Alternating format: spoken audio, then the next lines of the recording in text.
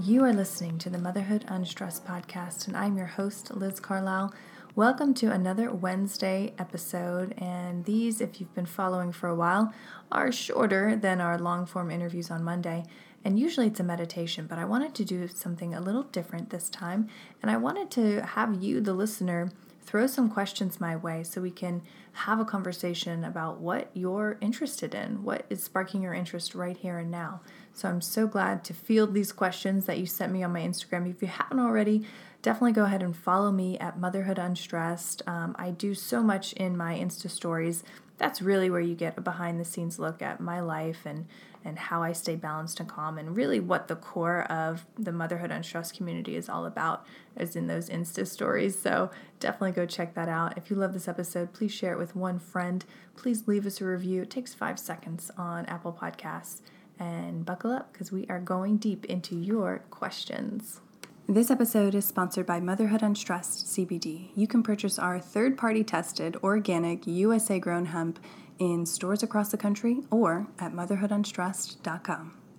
And this episode is brought to you by Beekeepers Naturals. And who are they? Well, they are a wellness company specializing in innovative nutraceuticals made from healing hive compounds and plant-based ingredients. And they are doing a special for Motherhood Unstressed listeners. If you go to beekeepersnaturals.com/unstressed, you will receive 15% off your purchase, or you can just input the discount code Unstressed when you're ready to check out. And I've been trying all the products over the past few weeks, and they are so rich, so good. And I think when you think about honey, you don't really think about all that goes into it. And this is a company that's doing really amazing things for sustainability. So they're working with bees. They're getting the best possible products. They're giving you the honey that the bees generally feed to the queen. So it's really the top of the line, but then they're also doing it in a responsible way, which I think is really important in this day and age. And actually one of my favorite products that I've come to find is the Belixir, and it's made with royal jelly and ginkgo biloba and all of these interesting compounds, adaptogens. And when you take it, it is a shock, but I tell you, you will feel so focused and so energized, and there's no caffeine in it. It's a really amazing and strange product that I'm now addicted to in the best possible way. So again, head over to beekeepersnaturals.com/unstressed and try out your elixir or honey today. All right, our first question is about CBD, and obviously CBD is my world right now. I have my own line, but I'm always reading the latest research and staying up on all the new studies that are coming out because they are so fascinating. And this question is about CBD and addiction.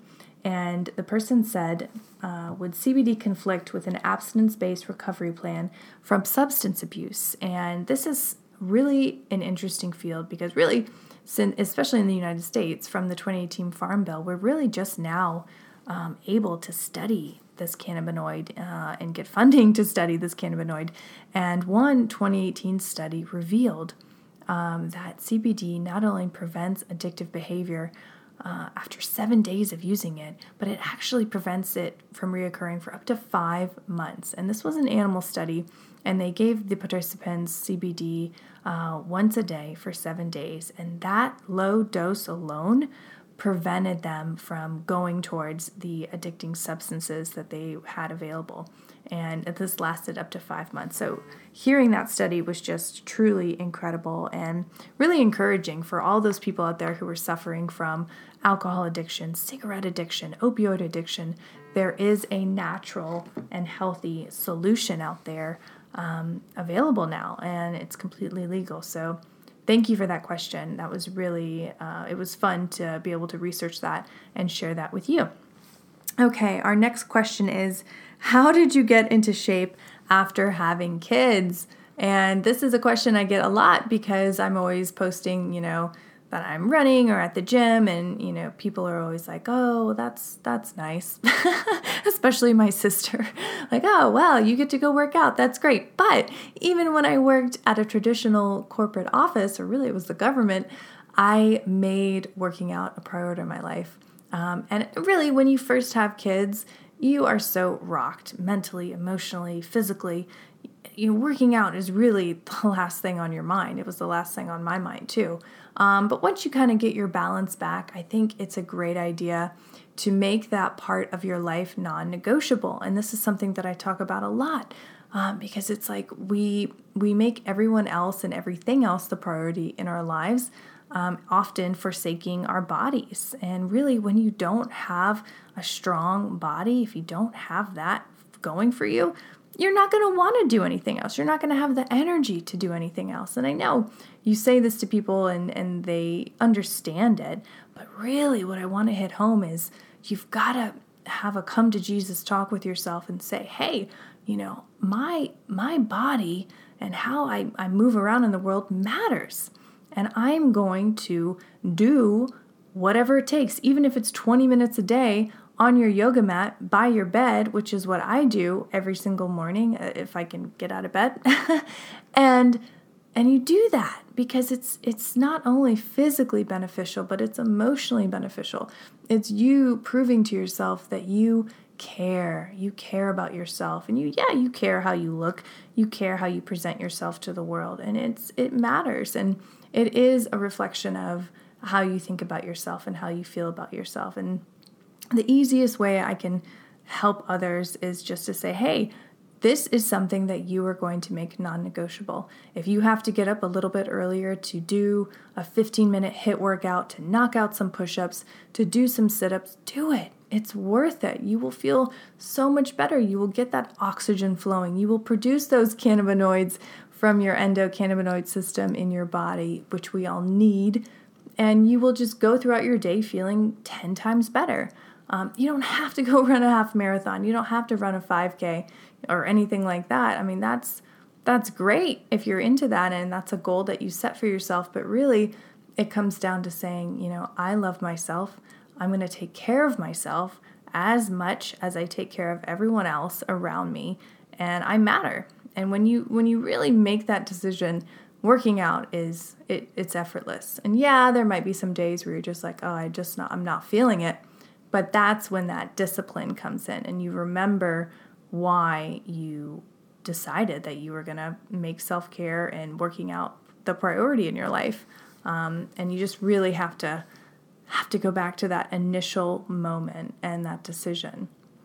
So yeah, that's my best advice for getting your body back after baby. It's not so much about, I need to do this, I need to work out 3 to 5 times a week. No, it's that mental decision that you matter, your body matters, and nothing and no one is going to get in your way from taking care of yourself. And that's it.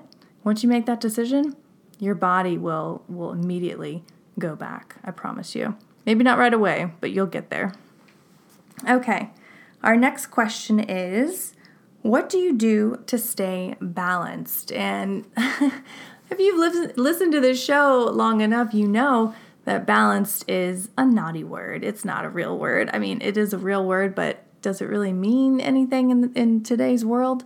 I don't know. So for me, it's not so much that I stay balanced because I think that that's just not real. It's more that I do things to help me feel good throughout the day, right? Like my goal in every single day is to be happy. That's it. That's my goal. And that hasn't always been my life. Far from it. I didn't even realize that was what I should have been aiming for all along. It was when I read Goldie Hawn's book, The Lotus in the Mud or something like that. It's one of her books. Just Google it. And she was autobiography on her life. And she talked about, when she was a little girl, people would ask her what she wanted to be when she grew up. And she would reply, happy. And I read that line and it was like, oh, of course, right? Like, oh, of course. All the egoic action, all the competing, all of the stress, that has nothing to do with creating a really beautiful, balanced, happy life. So from that point on, I really reframed how I thought about balance and happiness and what my goals were in life. And so to stay balanced, like I said, I do things that make me happy because I feel like when you're happy, you feel balanced, you feel good. So I do things like meditate. I do things like working out. I do things like eating a green smoothie once a day, even when it's cold outside, which it is now. Doing those little things that make me feel good, that make me happy, that make me want to be present with my kids and present with my husband. Because when you're coming from a place of true, unadulterated happiness, you're golden, you're good, you're in life fully, and you're really there to be there and to make a change. And even if it's just a change in your family, how you look at your child before he goes off to school, the things that you say to them, that has the potential to change their entire day. And I see that. I always in the mornings try to create a really calm, beautiful mood in the house. And it used to be, I'm not even lying, it used to be the most stressful time of my day. I'd be running to get to the train, to get to Midtown, to sit in an office for 8 hours a day, which now just boggles my mind that I did that for 10 years. But now it's like I put on music and we make breakfast and we laugh and we talk, and sometimes the kids are in, bad moods or they're tired, and instead of snapping at them like I used to, I'm just like, hey, I'm here, what's going on? And that to me really speaks to living a more balanced life, filling your cup first. I guess that's really what I'm trying to say. You've got to fill your cup first. You've got to do the things that make you happy. And when you say it like that, it sounds really simple, but you know what? It can be. If you kind of just let go of the reins, figure out, what do I like to do? When I do those things, do I feel elated? And do I feel full of joy? What are those things? Hell, make a list, write it down, and then do those things. And even if at first it seems overwhelming, it's not like you have to do all the things on the list. Just pick one every day. Maybe you meditate. Maybe you go outside and take a 5 to 10 minute walk around your neighborhood. Maybe you, kiss your partner. I mean, maybe figure it out. Figure out what makes you tick and then do that. And then you will feel happier. And then all of a sudden, you will feel more balanced and life will seem to flow. And instead of reacting to things in your life, you're really just living life. And opportunities and the right people and the right things will flow to you. I mean, it really is like a miracle when you kind of switch how you think about things and switch what you're going after. What's your end goal? Is it a huge bank account? But if you're miserable, does that really matter? Is that really a great thing? Or is it happiness? And then all of a sudden, through you being happy, your bank account increases because you're not spending money on things to cover up, emotional situations going on with you. All right, now we are to the second to last question. And it is, I work a ton and I'm a mom and feel guilty. How do you let that go? And I get it. I mean, I didn't leave my traditional job until this past May. So for both of my boys' entire lives, I worked full time, and I actually went back to work after about 8 or 9 weeks because I was out of leave. And, of course, you're granted 12 weeks of FMLA in the United States, which if you're overseas right now listening to this, you're probably shaking your head. I mean, the United States maternity leave policy is atrocious. We all know that. But anyway, yeah, I went back to work because I was out of leave and I had to work. So my guilt started early on. And especially when you're a new mom, you already feel guilty anyway. You already feel like you're failing. So then to be away from your child, back at the office, there's a lot of mixed emotions that come up with that. And I think my best advice is just to, when you are home with your baby, when you're there on the weekends, really, really be there. Put the phone aside, get in there, get on the floor with your baby, just enjoy every single minute. And then, when you have to go back to work and drop your kid off at daycare, okay, while you were together, you had some really beautiful moments and you bonded with your baby, and that means something. I mean, there are people who are full-time stay-at-home moms and they're not really there with their kids. They're doing a million other things. They're not really present. And who's to say that that's a better situation for the child, So I think life isn't going to be any easier. We all have to work. You might as well do the best that you can when you are there with your child. Really, really be present. And that's what I want to hit home. Sometimes I say that and I get kind of a blank stare back from people. What I mean by being present is don't think about what's already happened. Don't think about what you have to do next. Just literally focus on your breathing, focus on the other person, be fully in your body when you're in a conversation with someone, even if it's with your child, and be in that space. And it sounds kind of strange to even talk about it because I think most of us think that we're always present. But when you really start to kind of get outside of your body and observe, you notice that most people aren't present.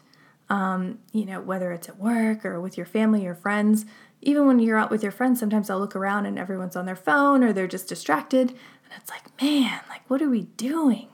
So yeah, mom guilt really isn't going anywhere. You're always going to have it. That's the reality. But when you are with your child, just enjoy it, soak it up. We all know how fast they grow up. And then when you have to go back to work, let any kind of guilt or any kind of stress melt away because it's not going to change anything, until you make a change, or if you're going to make a drastic change and change your life, great. But until then, be there with your child. And when you're not with your child, be there fully in your work and live your life. All right. So our last question is, this is a good one. I'm thinking of starting a podcast. Where do I begin? And this is one I get a lot too, especially now that podcasts are becoming more and more popular. And anyone who asks me that, I'm always like, yes, do it. It's the greatest thing in the world because it is. It's a chance for you to really share your voice and reach an audience that's interested in what you have to say and what you want to bring to the table. And it is overwhelming at first, I think, if you've never done this before. But you know what? There's a lot of things that you probably haven't done before that you learned. And so really the first thing practically that I tell people to do is, okay, what is the show going to be about? You need to be super, super clear on that. You need to niche down to a topic, to a category, and get really clear about that. What's been weighing on your heart or on your mind that you want to share with the world? Because with podcasts, it reaches the far regions of the world, which to me is so thrilling. So get really clear about what you want to talk about, and then get really clear, are you going to do a podcast every week, twice a week? What's your plan? Like some people do podcasts every couple weeks, and really write down all of those things. What's the show going to be about? Am I going to have interviews? Is it just going to be me? How often am I going to release a show? Am I going to hire a producer? Am I going to hire someone to edit the sound? Am I going to learn the sound myself? So all of those things are questions you need to ask, but that's all stuff that you can figure out, and Google and YouTube. There's so many resources, but once you have your mission statement, your purpose about what you want to put out into the world, I think that to me was the most critical step in the whole process. Once you decide, okay, I'm going to do this and this is what it's going to be about, everything else can be figured out and learned. And so, yeah, definitely do it. If you've been thinking about doing this, this is your sign. You should absolutely do it. And it's not like something that, costs a lot of money. Like it's so accessible. As long as you have a computer and a microphone, you pay for, Libsyn, which is the hosting platform for your podcast to sit on. Like it's actually quite accessible. So, and especially too, like if you own a business, or, if you're interested in podcasting and, you could bring it up to your boss and say, hey, like, I think we should do a podcast on this, it's relevant to the work that we do. Like, it is the best way to get your business, to get your message out to a large audience that's actually interested in what you're talking about. And yes, there's marketing involved and you've got to learn all of that. But again, it's all figure outable, if that's a word. And it's just a really exciting way to express yourself and to, get your voice heard. if that's what you want to do, if that's what you want to put out into the world. So yes, I highly, highly recommend it. It absolutely changed my life for the better. I mean, starting this podcast just opened up so many doors for me, so many opportunities, got me on the TEDx stage. It allowed me to really hone my voice and find my voice. And so when I did step out on that stage, I felt confident and I felt comfortable in what I was talking about because I'd had hundreds of conversations with others about life and about, what my view on life was. So when I got on the stage, I already kind of knew what I was going to say. I mean, I was there. I'd done it so many times. So yes, start a podcast. Do it. Guys, I love answering these questions. This is so much fun. I definitely want to do this again. If you miss, if when I announce it on my Insta stories, just send me a question at my website at motherhoodunstressed.com or on Instagram at motherhoodunstressed. I'll store it away and keep it for the next time that I do one of these. This was really, really fun. Thank you for your questions. And I hope you have a fabulous day.